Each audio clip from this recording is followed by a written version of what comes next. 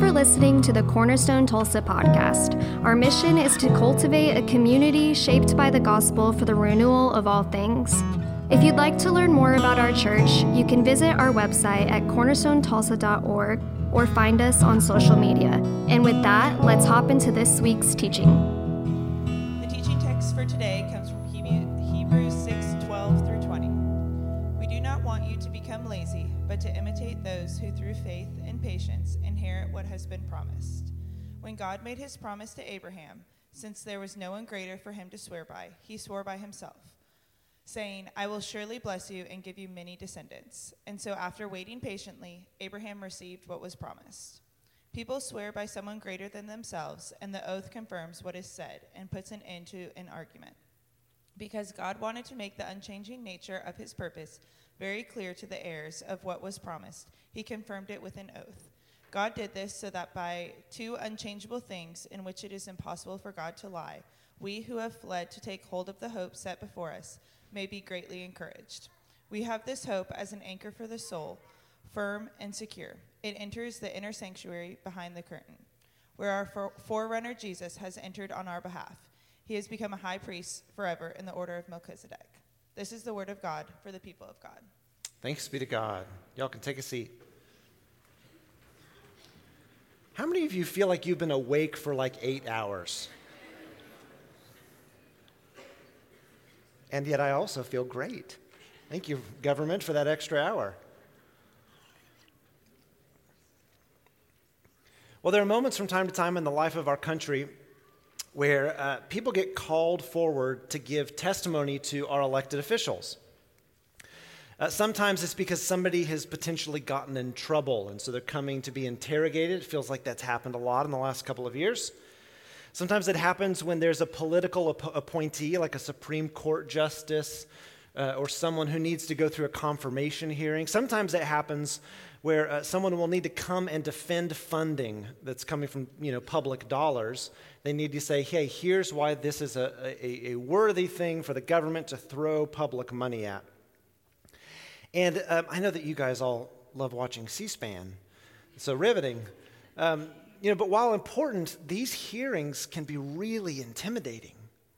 Even the physical architecture of these spaces where, you have the elected officials sitting above those being interrogated, it's a total power move. They're sitting, they've got the nameplate and the microphone, and they're just there with their cup of coffee and their paper name tag. It can be a really intimidating environment. And sometimes, depending on the topic at hand, the elected officials who are leading the interrogation can play part in a kind of political theater. And they know that there are cameras in the room and lots of eyes watching, so they think this is going to be an opportunity to score some political points. They use this, departmental meeting as a platform for them to gain some notoriety. And so it can be a really brutal and even demeaning space for that person who's called to give witness and sit under this interrogation. And sometimes it happens that they're asked to give an oath where they swear to God and all the people there that they are going to tell the honest and complete truth.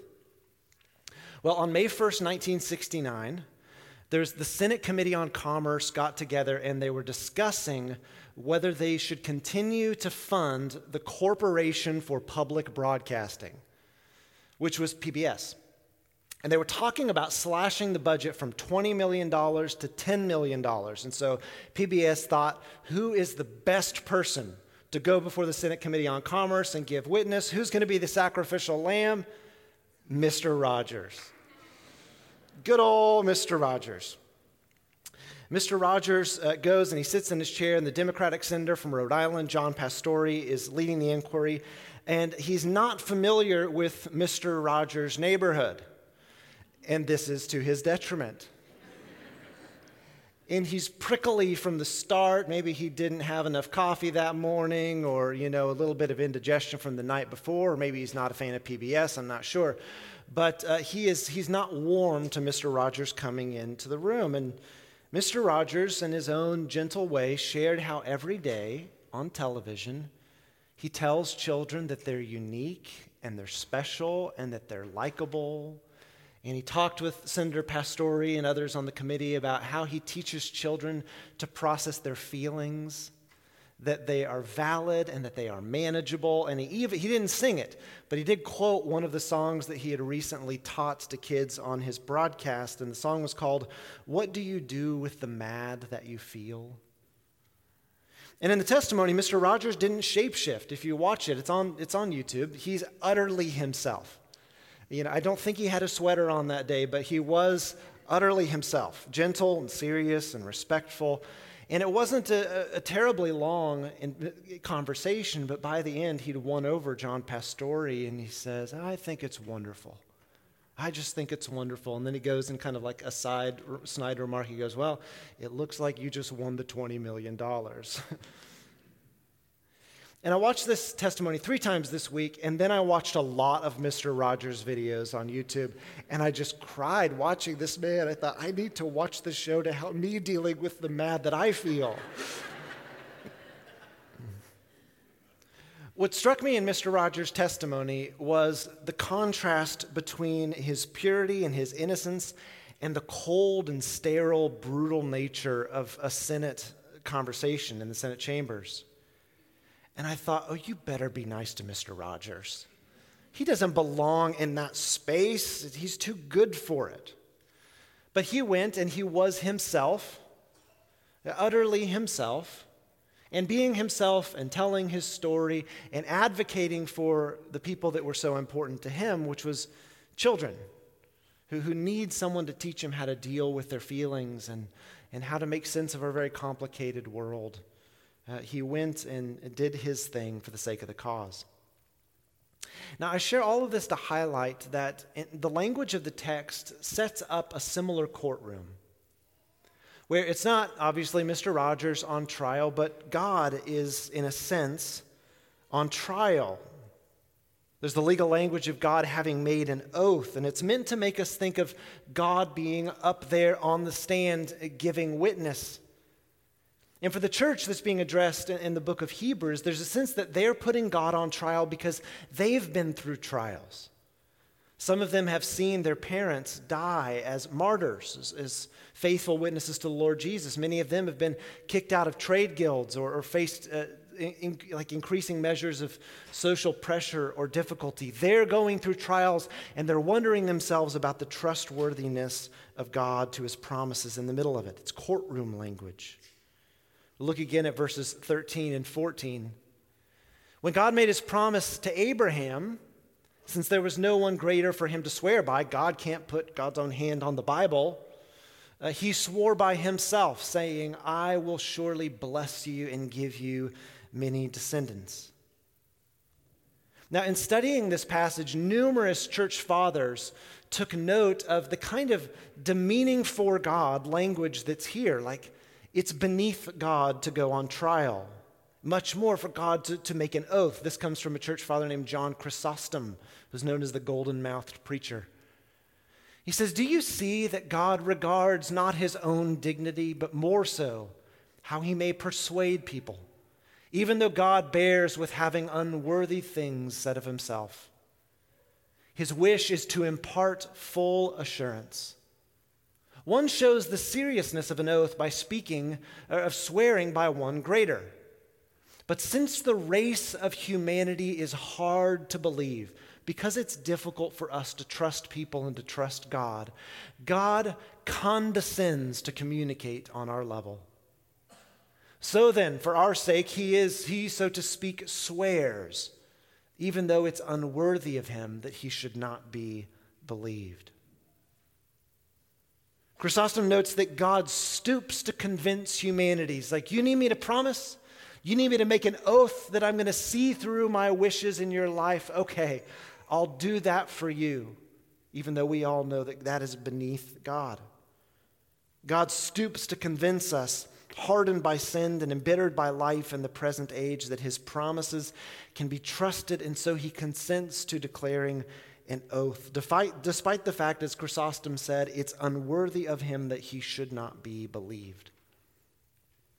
I find this encouraging because it tells me that God understands That the environment in which we've been raised and the experiences we've picked up in our world affect our ability to rightly perceive and trust God's character and God's promises and even God's existence. A new friend of mine was telling me recently about growing up with a dad who was an alcoholic and physically abusive, and how negatively that affected his ability early in life to believe that there could be a God who is a good father. Reminds me of the song by Andy Golohorn. He said, "Your old man, he spared his love, but not the rod. I can almost see it written in the way you hang your head. He taught you there's no reason to believe in God. Who needs another father when they scare you half to death?" Maybe for you, the thing that makes it difficult to trust in God wasn't a bad parent or an absent parent. Maybe it was betrayal by a spouse. Maybe it was a medical diagnosis that you weren't prepared for and couldn't handle. Maybe it was the death of someone that you loved. Maybe it was unkind or unfair words spoken by people like me who wear microphones on their faces. Or maybe it was judgmental comments by Christians, and you think, if their God is like them, do I want to believe in such a God? Or maybe it's just the accumulation of all the hurts and the wounds and the disappointments and the frustrations and the betrayals that we just pick up in a life, in a world like ours, the difficulty of just being a person. Or in the words of the songwriter Taylor Goldsmith of the band Dawes, he said, maybe it's just a little bit of everything. God understands all of this. The earth is the Lord's and all that is in it, the world and all who live in it, for he founded it on the seas and established it on the rivers. God invented our world. He's authoring this story, and God understands that it's hard for us to trust him sometimes. And I believe that his posture toward us, who find it so difficult to believe, is one of mercy. And he wants us in the course of our lives to learn to trust him. He understands why it's so difficult for us, and he still invites us to trust him. Abraham is brought up here in the text as kind of the prototype of the one who, like us, had a reason not to believe God's promises. Abraham and Sarah are getting old, and they're barren and childless, and God's promises to them hinge on their ability to biologically reproduce. And Abraham is seen as one who trusts God despite the circumstantial cause for mistrust. God promised them a child, but not just for their own sake. There was particularity to God's promise that this couple, old as they were, would have a child, but there was also a universality to God's promises that through this, their offspring, through this family line, God intended to bless all of the nations of the world. And so to accommodate their desire to believe and their difficulty in believing, God gave them an oath, and he made a promise. The particularity of the promises made to us, many of us struggle. We wonder, can this be true for me? And as jacked up as our world is, we often wonder about the universality of God's promises. Can it really be the case that there will come a day, as I mentioned earlier in 1 Thessalonians 4, where the trumpet call of God sounds, and we meet him who our hearts desire, and the dead in Christ will rise? Because it's so difficult for you and for me to believe, God made a promise, and he swore by that promise by giving an oath. Verse 17. Because God had wanted to make the unchanging nature of his purpose very clear to the heirs of what was promised, that's us, he confirmed it with an oath. And he did this so that by two unchangeable things, in which it's impossible for God to lie, we who have fled to take hold of the hope set before us may be greatly encouraged. This is good. He's saying because God wanted to make the unchanging nature of his purpose clear, his plans are still to bless the whole earth. He wants to make that purpose clear to we who have followed in the community of faith. God gave us two unchanging gifts, his promise and his oath. And then the author of Hebrews uses some really specific imagery to give a kind of so that as a result of God's two unchanging promises. He uses this very specific imagery that's meant to drive us toward a particular behavior. At the end of verse 18, it says, that we who have fled to take hold of the hope set before us may be greatly encouraged. He's made a promise and he's given an oath for our encouragement, but it uses this language of fleeing to take hold of the hope. For someone who's familiar with the Old Testament, this would have immediately called to mind an image of a story like out of 1 Kings 1, where Adonijah is afraid that Solomon is going to kill him. So Adonijah runs to the tabernacle and he takes hold of the horns of the altar. He's fled from his pursuer, the thing that's putting him at risk, and he holds on to the horns of the altar. Adonijah was suing for peace by clinging to the altar, in effect saying, in God's name, show me mercy. And Solomon consented to let him pass in safety. He fled to take hold of the horns of the altar, throwing himself at the mercy of God and at the mercy of man. And the image is meant to convey this image that all of us who have been harassed in life, who've been abused, who've been heirs of good things and yet heirs of the brokenness of the human story, are called in view of the promises and the oath that God has made to bless all the nations of the world, to flee to him and throw ourselves at his mercy. We're instructed and encouraged to go and find a safe refuge by running to the place where God dwells and clinging to his promises. Verse 19 says, we have this hope as an anchor for the soul, firm and secure. It enters the inner sanctuary behind the curtain where our forerunner Jesus has entered on our behalf, and then reintroduces this theme from the last chapter. Jesus has become a high priest forever in the order of Melchizedek. The author contends that our hope is not in running to any earthly tabernacle or temple. Instead, our source of hope and security and refuge comes from Jesus, our high priest, who has entered the heavenly dwelling of God, even to the most holy place on our behalf. The temple and the tabernacle were like a form. They were a shadow. They were the earthly version of the reality that was in heaven. And Jesus entered the heavenly abode of God and went to the most holy place to intercede for you and me. Jesus was himself the new and better temple and tabernacle. He was the new and great high priest for our sins, and he was himself the sacrifice. Jesus, our great high priest, entered the heavenly dwelling of God and to make atonement on our behalf. The most holy place, or the Holy of Holies in the earthly tabernacle or the temple, was the innermost room, the place where God was said to dwell, where he made his name dwell. And one time a year, the high priest would enter, offering sacrifices for his own sins and also on behalf of the people on the Day of Atonement. The priest would pass through the curtain into the Holy of Holies, the same curtain that ripped from top to bottom when Jesus was crucified and he cried out, "It is finished." And the priest would enter to the most holy place to make sacrifices. And the text tells us that Jesus entered not the earthly tabernacle or temple, but the heavenly abode of God. And the text calls him our forerunner. Jesus has entered ahead of us. This language of forerunner means he's gone ahead of us, but we're meant to follow, being invited into the most holy place. Jesus has led the way for us to follow, drawing near to a place of intimacy and security with God.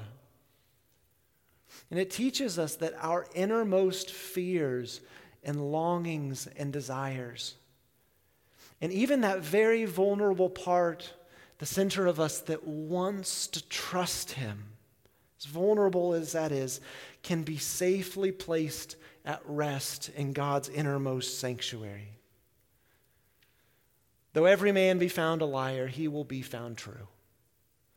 Though every father disappoint, we have in God our heavenly Father one who will never let us down, who is faithful to his promises. And he has promised he will not ultimately let us down. And the net benefit of this, says the author of Hebrews, is that it ought to put courage in us. It ought to encourage us. The author says, let this hope be like an anchor in the storm. This hope that God is ultimately trustworthy be for us like an anchor in the storm. Now, does an anchor completely still the waves? Of course it doesn't. The ship still tosses and turns, but it is tethered to a center. In the middle of the ups and the downs of life, we can know that we are held securely because he promised, because he gave us an oath, and he who promised is faithful. There's more to the Abraham story. When God makes this promise to Abraham, and he gives him an oath, like doubling down on the trustworthiness and the cost of these words, God enacts a ceremony with the people of Israel, with what would become the people of Israel, with Abraham. There's this covenant ceremony that was not uncommon in the ancient Near East, where you would lay out the terms of the covenant, and usually it was with a greater party, a lord, and a lesser party, a vassal. And there was no kind of covenant making in the ancient world without the shedding of blood. And God in Genesis 15 enacts this kind of ceremony where God reiterates the terms of the covenant, the benefits of the covenant. And God does this thing where he commands Abraham to take these animals. And see, like we've got this split down the middle of the row here. They would cut the animals in half. And one side is here and one side is there. And the idea of the covenant was that after you've identified the people in the covenant, the terms of the covenant, the benefits and the curses of the covenant, that typically the lesser party in the covenant would walk through the animals that have been chopped in half, giving this very foreboding image that if you break the terms of the covenant, this is going to be you. That we're going to make it right over your dead body. But as God makes this covenant with Abraham, he gives him this promise. He doubles down on it by swearing an oath. In Genesis 15, Abraham falls into this deep vision. And he sees a burning torch pass through the animals, representing not Abraham walking through, being the lesser of the two parties, but representing the very presence of God walking through these animals that have been slain, communicating that God is saying, if and when this covenant is broken, it's going to be over my dead body. That it would be God's blood that would be shed. And even though all we like sheep have gone astray, and even though all of us have sinned and fallen short of the glory of God, the one who promised that he would pass through the torture of sacrifice for us is proven faithful. The punishment that was for us was laid on him, and by his wounds we are healed. This gives us a certain objectivity to our hope. He told us how it would go down. He said, if and when you fail to uphold the terms of the covenant, it's going to be over my dead body. And Jesus has accepted the consequences of the failed covenant on himself. The punishment that brought us peace was on him. But because he's also been raised from the dead, Jesus, our great high priest, who knows the consequences and the cost of sin, has entered into the heavenly abode of God, and there he's pulling for us who betrayed him. And that's good news. All of our fears, all of our sins, all of our doubts, the reticence we have in believing, he took all of that upon himself and presented his scars to his Father as a sacrifice once and for all, communicating to the world, I'm worthy of your trust. He who promised is faithful. And so while the world does make it quite difficult for us to believe and to trust one another, all the more to trust him because we project our hurts onto him, the abiding witness of God we have in the person of Jesus Christ is one who offers mercy. He also invites trust. Will you trust him? Let's pray together.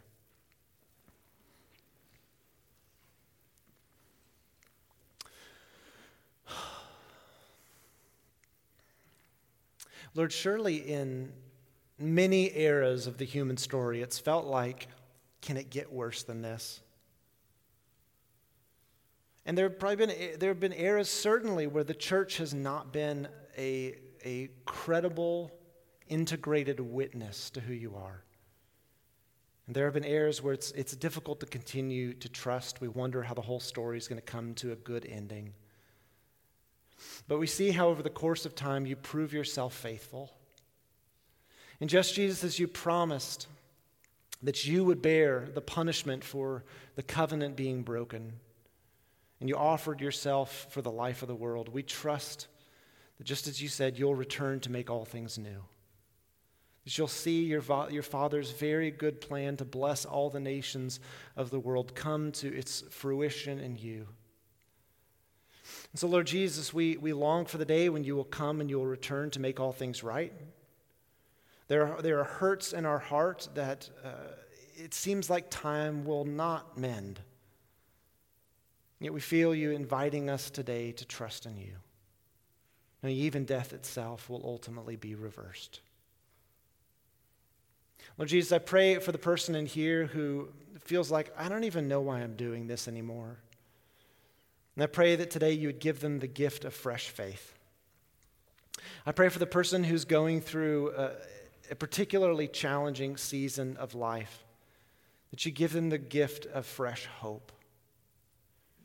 And for all of us, Lord, as we come to the table today and we eat the body and the blood of Christ and this bread and wine, I pray that you'll fill us again with your Holy Spirit, giving us the capacity and the nourishment to just carry on in hope and in confidence that you who promised are faithful. Pour out your Spirit on us gathered here and on this bread and wine. Make it be so much more than just these ordinary elements, but something supernatural for us.